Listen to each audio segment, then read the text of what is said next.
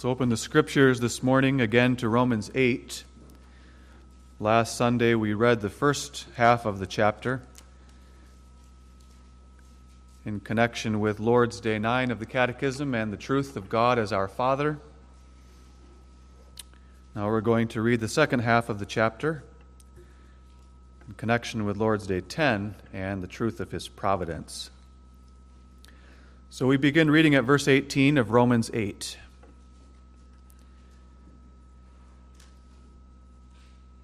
For I reckon that the sufferings of this present time are not worthy to be compared with the glory which shall be revealed in us. For the earnest expectation of the creature waiteth for the manifestation of the sons of God.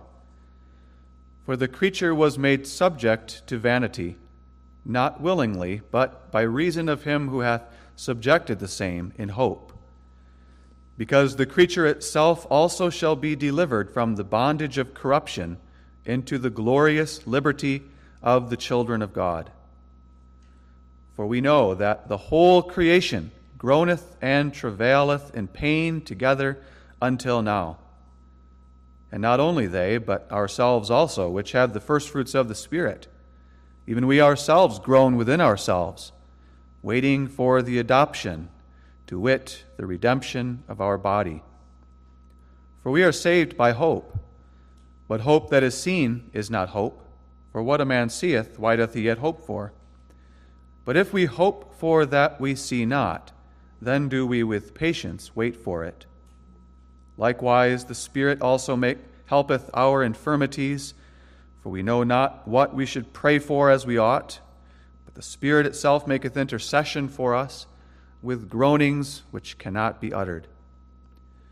And he that searcheth the hearts knoweth what is the mind of the Spirit, because he maketh intercession for the saints, according to the will of God.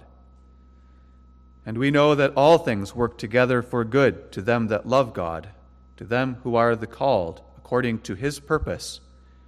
For whom he did foreknow, he also did predestinate to be conformed to the image of his Son, that he might be the firstborn among many brethren. Moreover, whom he did predestinate, them he also called, and whom he called, them he also justified, and whom he justified, them he also glorified. What shall we then say to these things? If God be for us, who can be against us? He that spared not his own Son, but delivered him up for us all, how shall he not, with him, also freely give us all things? Who shall lay anything to the charge of God's elect? It is God that justifieth. Who is he that condemneth? It is Christ that died, yea, rather that is risen again, who is even at the right hand of God, who also maketh intercession for us. Who shall separate us from the love of Christ? Shall tribulation, or distress, or persecution, or famine, or nakedness, or peril, or sword? As it is written, For thy sake we are killed all the day long. We are accounted as sheep for the slaughter. Nay, in all these things we are more than conquerors through him that loved us. For I am persuaded that neither death, nor life, nor angels, nor principalities, nor powers, nor things present, nor things to come, nor height, nor depth, nor any other creature shall be able to separate us from the love of God, which is in Christ Jesus our Lord. May God bless the reading of His Word to our hearts. And let's consider the teaching of the Catechism in Lord's Day 10 this morning. In the back of the Psalter, page 7.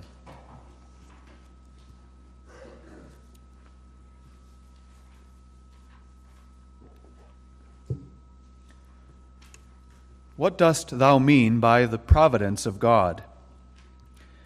The almighty and everywhere present power of God, whereby, as it were by his hand, he upholds and governs heaven, earth, and all creatures, so that herbs and grass, rain and drought, fruitful and barren years, meat and drink, health and sickness, riches and poverty, yea, and all things, come not by chance, but by his fatherly hand. What advantage is it to us to know that God has created and by his providence doth still uphold all things, that we may be patient in adversity, thankful in prosperity, and that in all things which may hereafter befall us, we place our firm trust in our faithful God and Father, that nothing shall separate us from his love, since all creatures are so in his hand that without his will they cannot so much as move.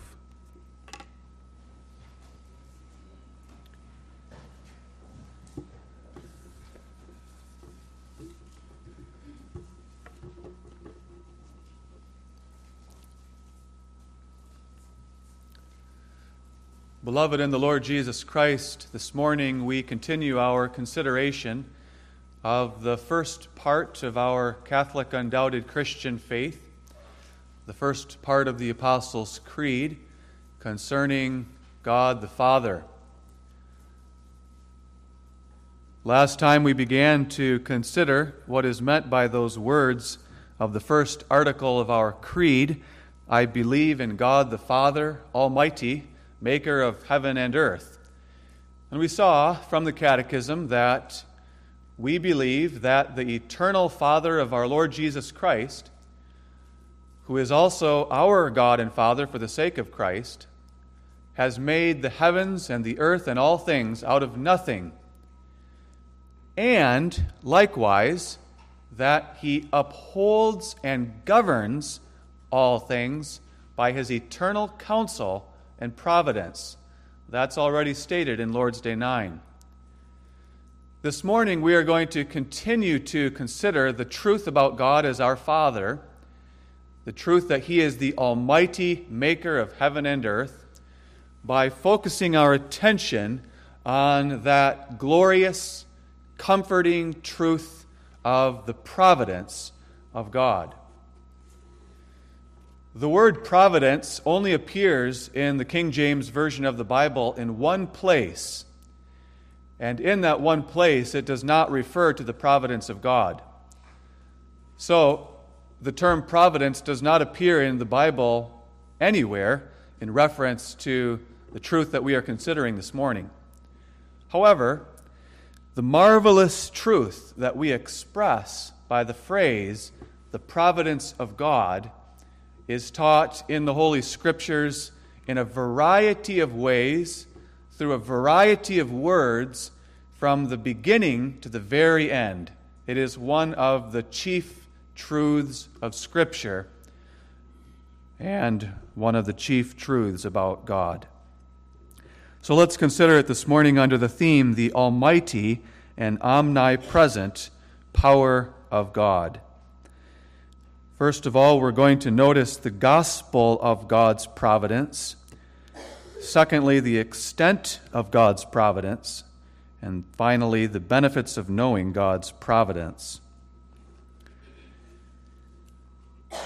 In the beginning, God the Father Almighty created the heavens and the earth and all things that are in them out of nothing by the word of his power. But after God created the heavens and the earth and all things, he did not establish the world with a certain set of natural laws and principles, and then, as it were, give the universe a good push or a good nudge, and then set all things in motion, and then leave the universe and allow all things to just run by themselves, to run according to those natural laws and principles, so that from the beginning, when God created the universe, until now, all things have come into being by chance, and all things have happened by chance.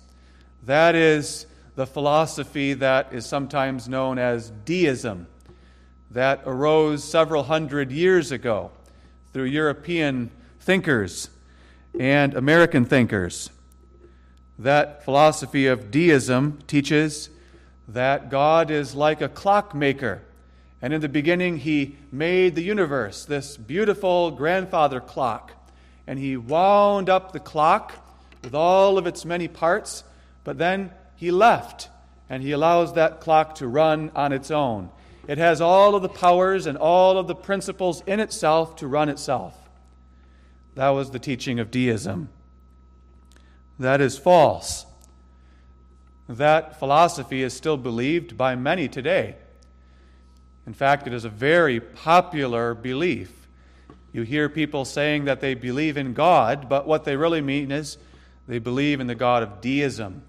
They believe in a God who created the world, but then has nothing more to do with it, because all things happen by natural causes and by chance. What we believe, according to the Scriptures and the Reformed confessions, is that after that very first moment called the beginning, when God brought out of nothing the whole universe, God immediately began to uphold and govern that universe by the power of His almighty hand. From the uttermost heights to the uttermost depths, to the uttermost width and breadth of the whole vast cosmos, God, by His almighty and omnipresent power, upholds the existence of all things and governs them by the power of His hand, carrying out His perfect plan for all things for the greatest glory of His name. And that is what we mean by the term providence. The providence of God is that wonder work that God carries out after His work of creation. And these two powerful works of God reveal Him as the almighty maker of all things.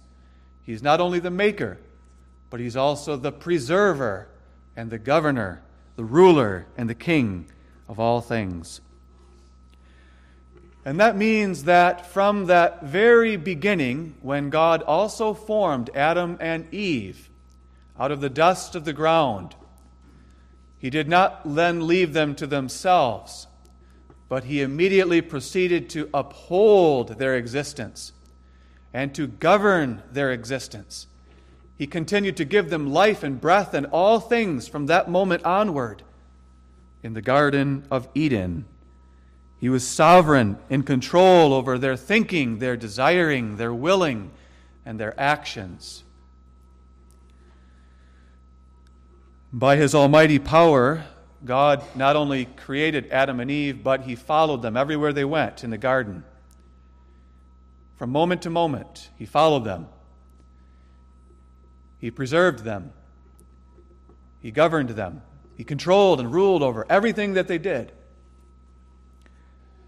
So that Adam and Eve did not frustrate the plan of God. They did not surprise God, and they did not slip out of the grip of His almighty and everywhere present power when they went into the midst of the garden and stood before the tree of the knowledge of good and evil and listened to the temptation of the devil and were drawn by that temptation to lust after the forbidden fruit, and finally, in pride and lust and selfishness, they disobeyed God's command and took the fruit and ate.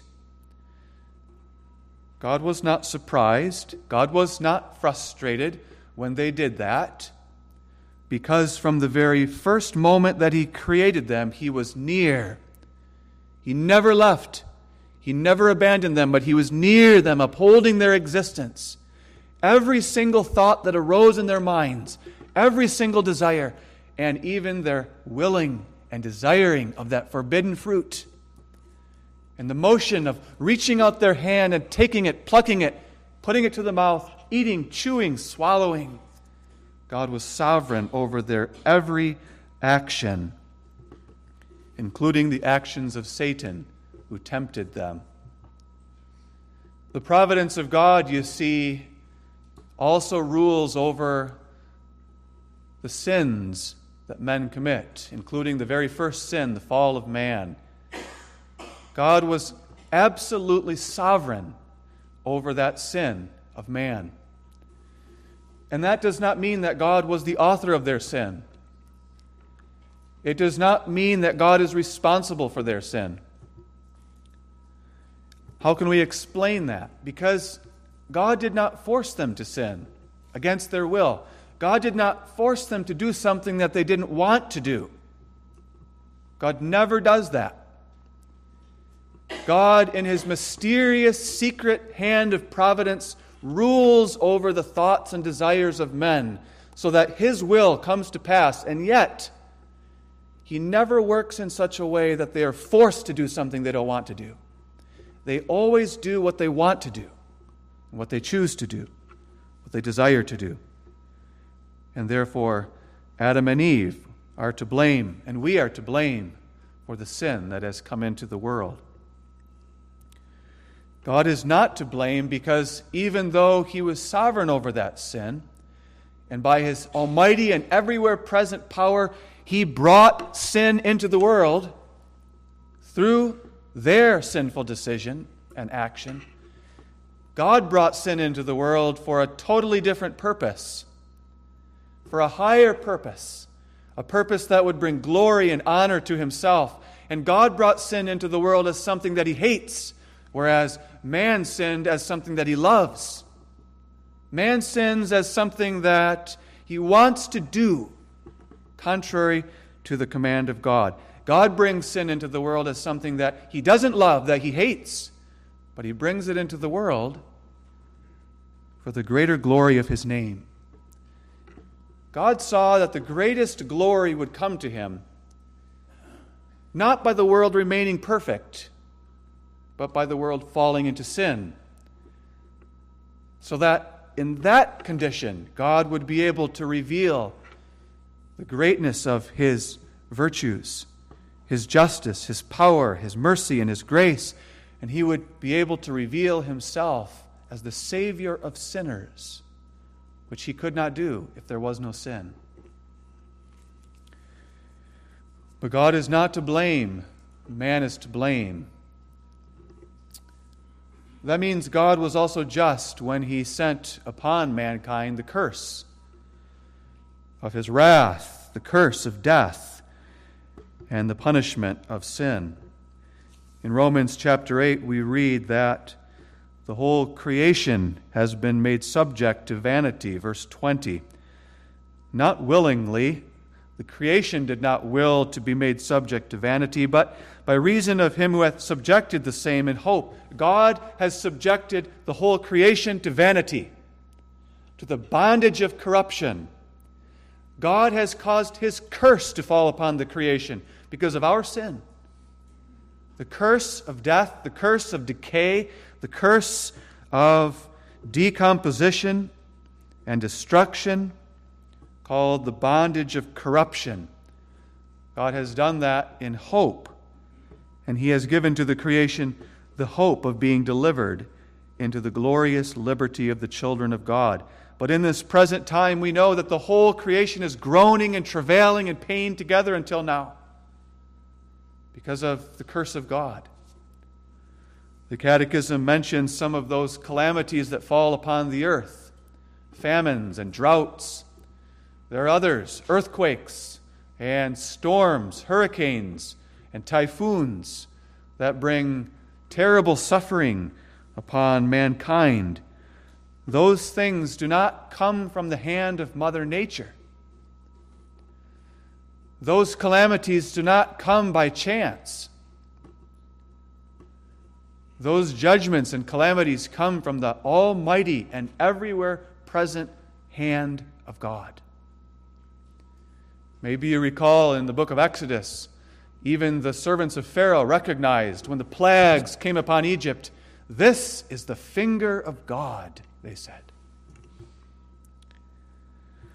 God said through the prophet Isaiah in Isaiah 45, verse 7, "I form the light and create darkness.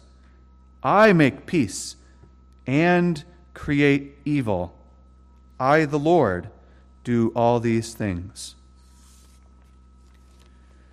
But God was not only sovereign by His providential hand over the fall of man and over the judgments that now come upon man, but by that same almighty and omnipresent power, God manifested his love and grace for the world and for those whom he has predestinated to be conformed to the image of his Son, as we read in verse 29 of the chapter.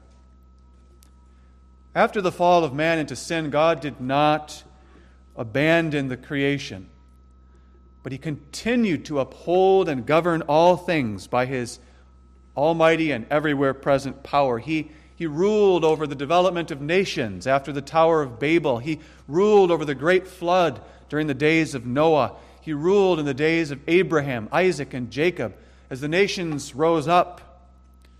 And in all of the centuries of human history, he ruled over the nation of Israel. His eye was upon Israel, and his eye was upon the line of the Messiah, preserving it, upholding it, making sure that from generation to generation, the seed of the woman was preserved until at last the Virgin Mary brought forth her firstborn son in the little town of Bethlehem and wrapped him in swaddling clothes and laid him in the manger and called his name Jesus.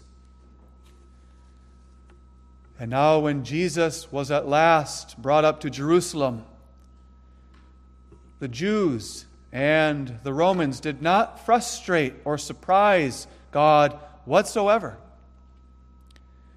Judas Iscariot did not surprise him. Peter, when he denied him, did not surprise him. When the disciples forsook him and fled, there was no surprise and there was no frustration of God's plan when he stood before Caiaphas and was condemned, when they spit in his face and slapped him and buffeted him and condemned him to death, and when Pontius Pilate, representing the whole Roman Empire, saying, "I find no fault in this man," yet condemned him to the death of the cross. All of this took place according to his eternal counsel and providence. God was not frustrated when he sent his only begotten Son into the world, and the world crucified him, rejected him, despised him, wounded and bruised him, and nailed him to a cross on the hill of Calvary outside of Jerusalem. But God was there. He was there in all of those actions of men, upholding the existence of those men. He was sovereign over their thoughts, their desires, their hatred of Jesus. He was in control over all of their decisions. Every step that Jesus took on that road of his passion that led to the cross. God was sovereign over the most heinous sin that has happened in all of history, the crucifixion of his beloved Son. And yet God was not to blame for that sin.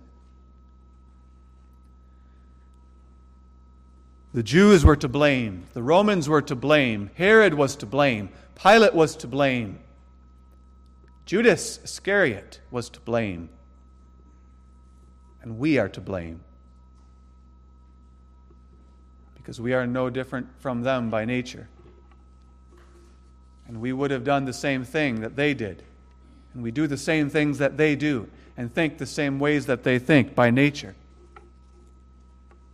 And therefore, when Peter stood up, filled with the Spirit on Pentecost, and he preached to a primarily Jewish audience, Acts 2, verse 22 through 24, and he said, "Ye men of Israel, Jesus of Nazareth, a man approved of God by many signs and wonders, whom you have taken, being delivered by the determinate counsel and foreknowledge of God, you have taken and with wicked hands have crucified and slain, but God has raised him from the dead."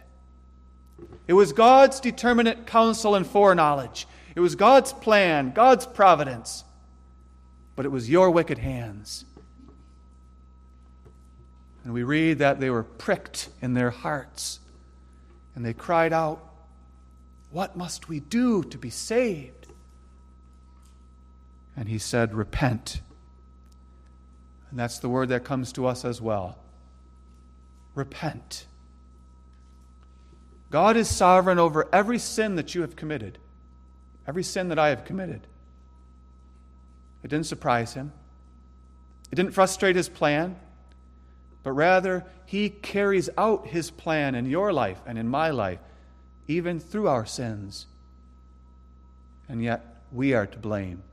And he says, repent.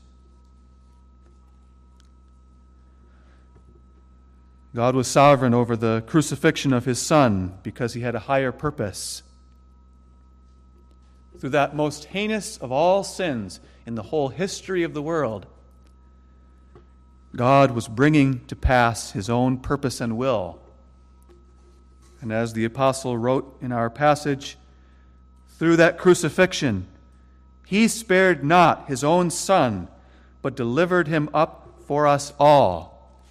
He did not spare him when Judas betrayed him, when the Jews condemned him, when Pilate condemned him, when the Romans put the crown of thorns on his head and nailed him to the cross. Never in all of those steps did God spare his Son. Never did he take him away from the path of suffering. For you. In his love for you. In his love for me.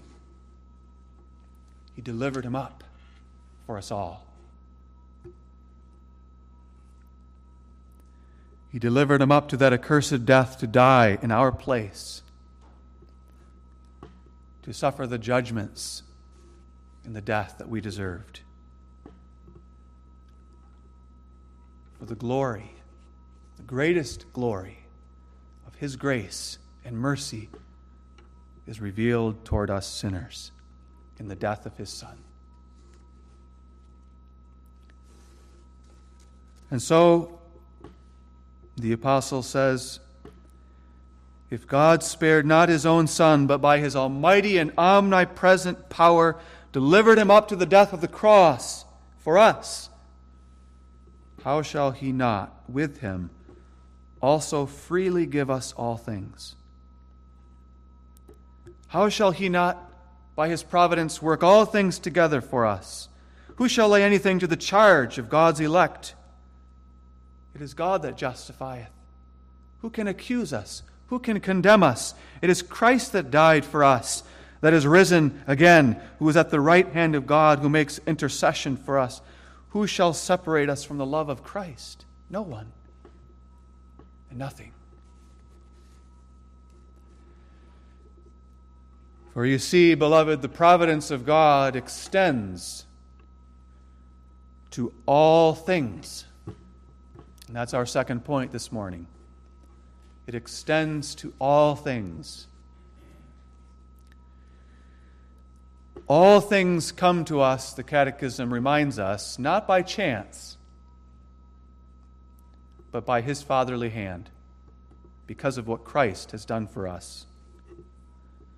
Herbs and grass, rain and drought, fruitful and barren years, meat and drink, health and sickness, riches and poverty, yea, and all things come not by chance. Nothing comes by chance. Imagine a world in which everything happens by chance. You have no idea what is going to happen. You have no idea if it will serve your good. You have no hope that the future holds good. You have no comfort in your afflictions. Everything happens by chance. God is nowhere to be seen. Oh, he may have created this world, sure. Maybe in the beginning he created that first original mass of matter and caused it to explode and expand, and so that this world came into being. But now he's nowhere to be seen. Everything happens by chance. If good things happen, then you can call it your good luck. And if bad things, you can call it your bad luck. What a horrible and hopeless world to live in. But that's not the world we live in. All things come not by chance. There is no such thing as chance. There is no such thing as good or bad luck. There is the providence of God, ruling, reigning, governing, controlling absolutely everything according to his perfect plan by his almighty and everywhere present power, so that all things come to us by his fatherly hand of love. Now we should make a distinction this morning. All things do not come to the wicked by his fatherly hand of love. All things come to the righteous by his fatherly hand of love.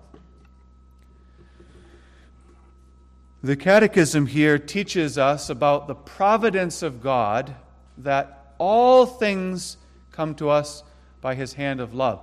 The Catechism is not here teaching about a common grace of God, but a common providence of God. As you know, there is a theory of common grace that is taught in many Reformed churches, and this is one of the doctrines that distinguishes the Protestant Reformed churches from many other Reformed churches. This theory of common grace teaches that God actually sends all things to all men by his love and grace and mercy, so that God gives his grace to all and not only to his people. So when they look at this Lord's Day and they see the good things in that list, the herbs and the grass, the rain and the sunshine, the meat and the drink, the health and the riches, and they see that those things come upon the elect and the reprobate, they say those good things are tokens of his love and tokens of his grace and mercy. They are the proof that God loves you, whether you are a believer or an unbeliever, whether you are wicked or righteous. When God causes his sun to shine upon you, that's a sign that he loves you. When he causes the rain to fall upon you, that's a sign that he is gracious to you. Now, we fully admit and teach, too, that God does do good to all men. He gives good gifts to all men. He gives good things to all men. In Matthew 5, verse 45, our Lord Jesus teaches that God causes his sun to rise on the evil and the good, and sends his rain upon the just and the unjust. We may call that the common providence of God. He does good to all men. But that is not a common grace of God. Just because God sends the rain to the wicked and the righteous doesn't indicate whether he loves both of them. Just because he causes the sun to shine on both of them doesn't indicate that he is gracious to both of them. Imagine if that were the case. Imagine that we lived in a world in which God gives good gifts as tokens of his grace, love, and mercy. If that were the case, then it would evidently be true that God has more love for many of the wicked than he has for many of the righteous. Because God gives much more wealth generally to the wicked than to the righteous. Who are the wealthy of the world? Who have the majority of this world's goods and this world's treasures and this world's pleasures? Generally the wicked, unbelievers, those who do not walk in God's ways. To make it concrete, we think of Pharaoh, the king of Egypt. In the days of Moses, Pharaoh was the king of Egypt. He had all the wealth of Egypt. He had the power over the whole land of Egypt. The Nile River with all of its bounties. He could sit in his palace and feast and banquet all day long and meat and drink to his heart's content. And would we say that God was gracious to him?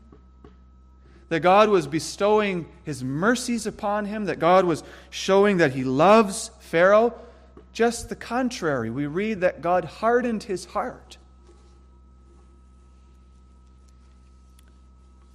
In the very next chapter, in Romans 9, verse 17, the Apostle Paul speaks of Pharaoh. He says that God raised up Pharaoh for this purpose, to show his power in him and to magnify his name in all the earth. Nothing there about his grace. In fact, Paul goes on in Romans 9 to speak of the vessels of mercy and the vessels of wrath. And Pharaoh is certainly a vessel of wrath. God did not raise up Pharaoh to shower his mercy and love upon him, but his wrath, to show his power. God exalted Pharaoh in Egypt in order to destroy him in the Red Sea and to reveal his power to save his people. Or we could turn to Psalm 73, God's servant Asaph. There was a time in his life when he looked around him and he saw that the wicked seemed to prosper more than the righteous. The wicked have more of the goods of this world, the riches, the pleasures, the treasures. And here am I, struggling and suffering. And he wrote these words: "As for me, my feet were almost gone. My steps had well nigh slipped, for I was envious at the foolish. When I saw the prosperity of the wicked, for there are no bands in their death, but their strength is firm. They are not in trouble as other men, neither are they plagued like other men. Their eyes stand out with fatness. They have more than heart could wish. They are corrupt and speak wickedly concerning oppression. They speak loftily." I was observing them, and it seemed that no matter how they lived their lives, corrupt, wicked, boastful, yet they prospered more and more. They gained more and more riches. They didn't seem to get sick. They didn't seem to struggle. And my feet almost slipped, he says. What a discouragement to the child of God to think that God might love those wicked and ungodly people more than me. Look at my sufferings and my struggles and my pain and sorrow. But read on, Psalm 73, 18 and 19. Asaph says, "But when I went into the house of the Lord, I learned the truth of the matter. Surely thou dost set them in slippery places. Thou castest them down into destruction. How are they brought into desolation as in a moment? They are utterly consumed." The truth of the matter is that when God gives good gifts to those who are wicked, to those whom he does not intend to save, he does not give those good gifts to them in his grace and mercy. He does not work them together for their good or to serve their salvation, but he sets them in slippery places so that they use those good gifts to sin even more. The rain that falls on the field of the wicked man and causes him to prosper, he uses that prosperity to fall farther and farther away from God. That first. The Catechism is speaking of the providence of God in this Lord's Day, not the grace of God. The providence of God extends to all things and to all people. But the grace of God is for his people and is particular. When the Catechism says that all things come not by chance but by his fatherly love and hand, it means to us, to you, child of God, to me, and to believers in all nations, tribes, and tongues, rich and poor, male and female. All things come to us by his fatherly hand and for our good. In verse 28 of the chapter, Paul says, "We know that all things work together for good." To whom? To everyone? No, to them that love God, to them who are the called according to his purpose. For whom he did foreknow, he also did predestinate to be conformed to the image of his Son, that he might be the firstborn among many brethren. Before the foundation of the world, he foreknew us, and he predestinated us to be conformed to the image of his Son. And to us, he works all things together for our good. God marshals his almighty and everywhere present power at your service and at mine, to serve your good and mine in love for you and for me, so that whether it's rain or drought, fruitful or barren years, an increasing bank account or a decreasing one, sickness that lays us on the hospital bed in pain, writhing in agony, or health in which we are free to go about our daily lives, setbacks, disappointments, success, prosperity, all things work together for good to us who love God. What a comfort that is. As we hold on to that comfort, we can look around us without envy, without thinking the grass must be greener on the other side of the fence, in the neighbor's yard, in the neighbor's property, the neighbor who hates God and is a professing unbeliever and yet prospers. The grass must be greener over there. No, it's not. God works all things together for our good, even our sufferings, our pain, and our sorrows. Sometimes He sends beautiful sunshine and gentle showers, good health and strength, success and prosperity, and we enjoy the good things of this life. But sometimes He sends the clouds and the wind, the storms and the droughts, and the rain pounds on the roof of our lives. Persecution, distress, tribulation, famine, nakedness, peril, sword. These things come not by chance, but by His fatherly hand. But if God did not spare His own Son, but delivered Him up for us, how shall He not freely give us all things? He will freely and abundantly give us exactly what we need, exactly when we need it. And that includes trials and tribulations. If God be for us, who can be against us? What can be against us? Who shall separate us from the love of Christ? Shall any of those things separate us from Christ? No, we are more than conquerors through Him who loved us. More than conquerors. You are a conqueror through Christ who loves you. A conqueror. But you're more than that. You're more than a conqueror. Because you not only win the victory over sin and over all of your trials, but all of your sins and trials actually serve your good.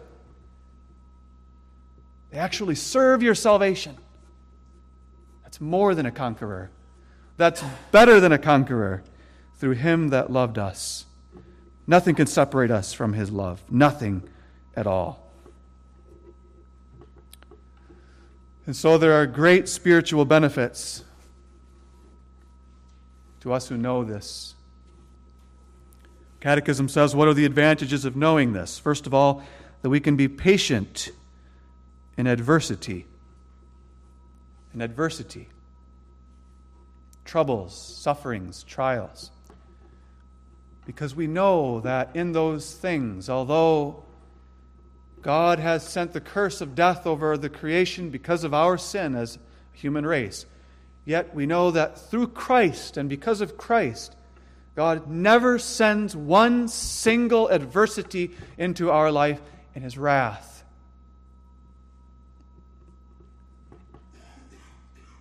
He's not punishing us. He's not destroying us. He's not setting us in slippery paths down to destruction. We know that. You know that, don't you?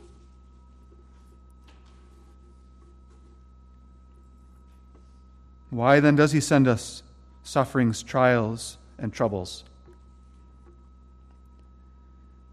Because He has predestinated us to be conformed to the image of His Son. And He uses sufferings also to conform us to the image of His Son. Through our trials, He shapes us. He's fashioning us. The fires of affliction, He humbles us. He teaches us to look up, to trust in Him. He breaks us from our obsession with sin. He breaks us from our obsession with the pleasures and treasures of this life. He does many, many spiritual things through trials. And in all of that, He is shaping and fashioning us. We are the vessels of honor that He is shaping by His mercy so that we look like Jesus.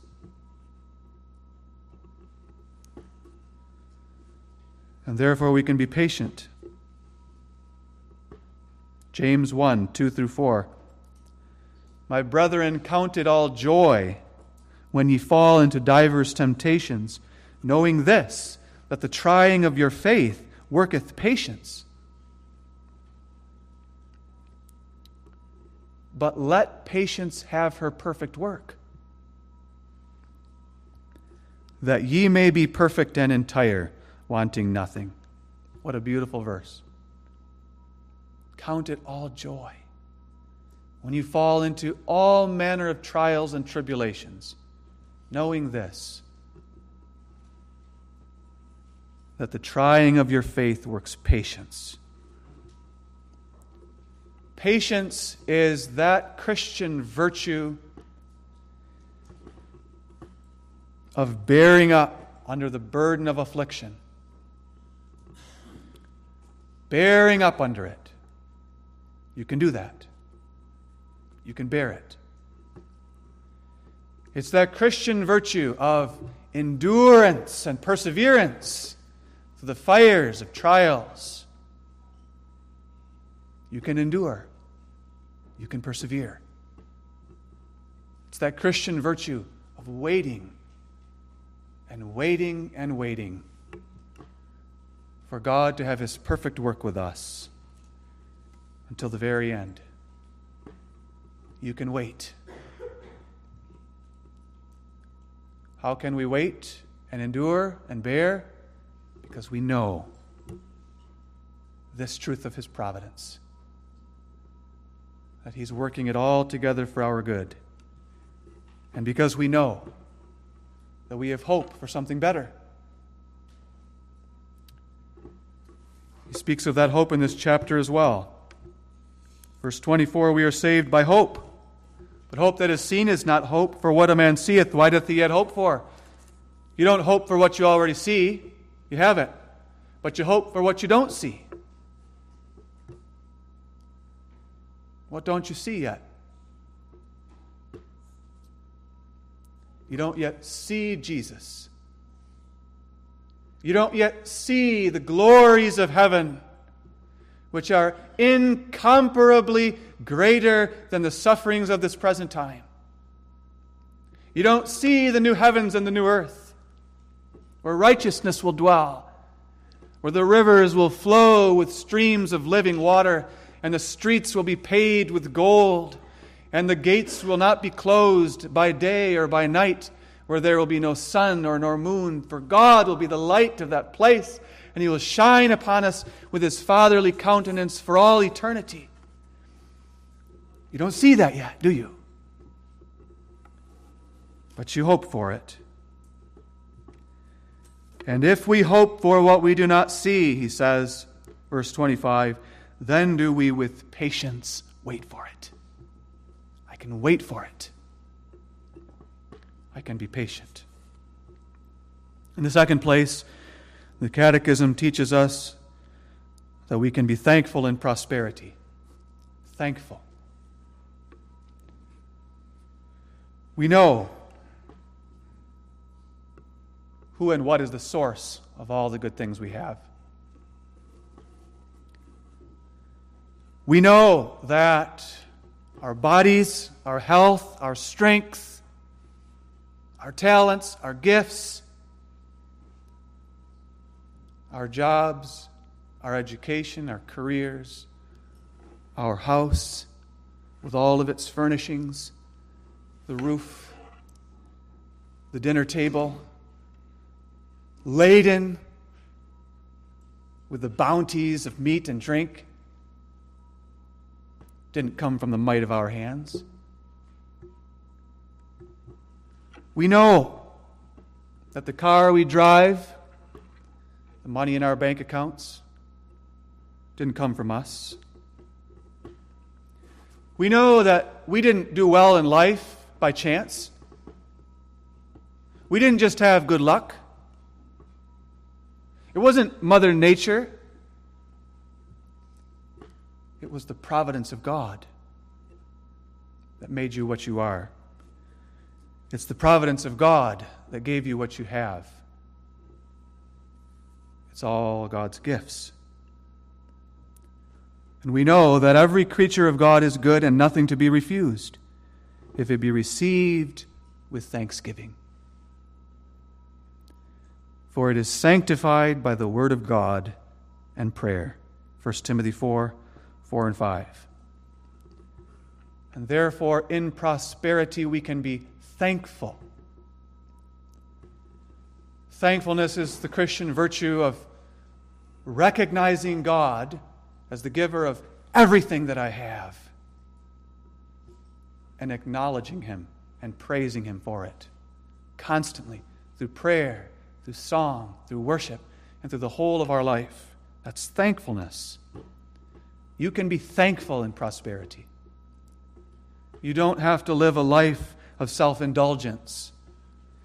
You don't have to indulge as a glutton and a drunkard,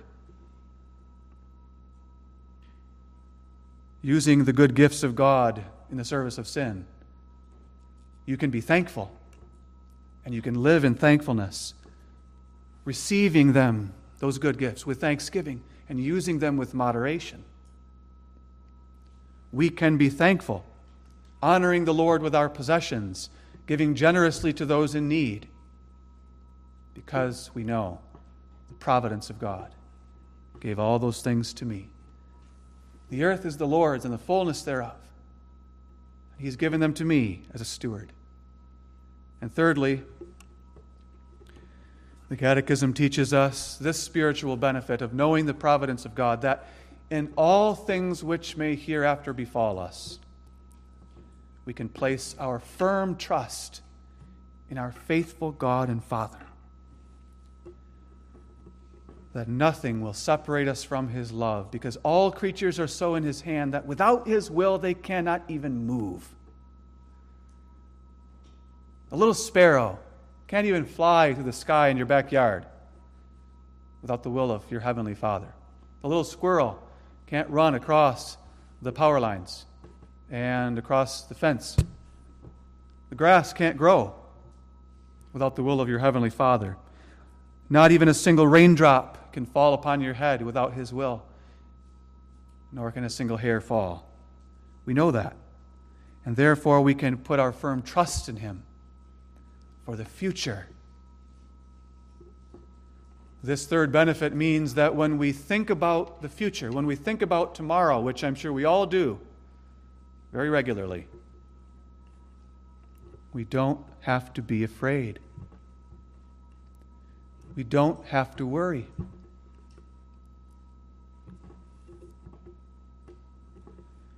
Take no thought for the morrow, for the morrow will take thought for the things of itself. Put your firm trust, your firm, unshakable, steady confidence in God, your Heavenly Father. And do not worry. He has all things in His hands, and He does all things well. What does the future hold? We don't know. But we don't have to be afraid. We are able to trust in Him because we know the truth of His providence. The providence of God is that work that He began immediately after He created the world in the beginning, and has continued up till this present time. The providence of God ruled over the fall of man into sin. The providence of God ruled over the history of man and nations, calamities and judgments, prosperity and adversity. The providence of God ruled over the cross of Jesus Christ and brought about our salvation. The providence of God rules over all of your life and my life from now until the end. and the providence of God will finally deliver the whole creation from the bondage of corruption into the glorious liberty of the children of God. We look around and we can hardly imagine how could God convert this creation into something better, into something marvelous and beautiful and everlasting and free of sin and free of death and pain and sorrow, because that's all we see and that's all we know. But God says, I will, I can. This is my world. And I will make a new heavens and a new earth. In this groaning, travailing creation with its earthquakes and storms,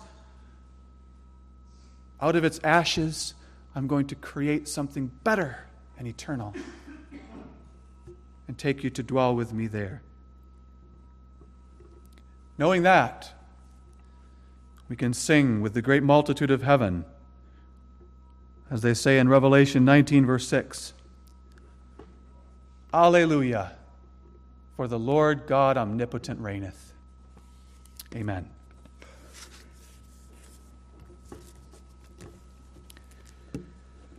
Our gracious Heavenly Father, what a joy it is to our hearts, what a thrill to hear of Thy providence, of Thy almighty and omnipresent power. Grant that it might serve to comfort us and to give us hope as we live in this fallen world. We thank Thee for the gospel of Thy power over the fall and also over the cross.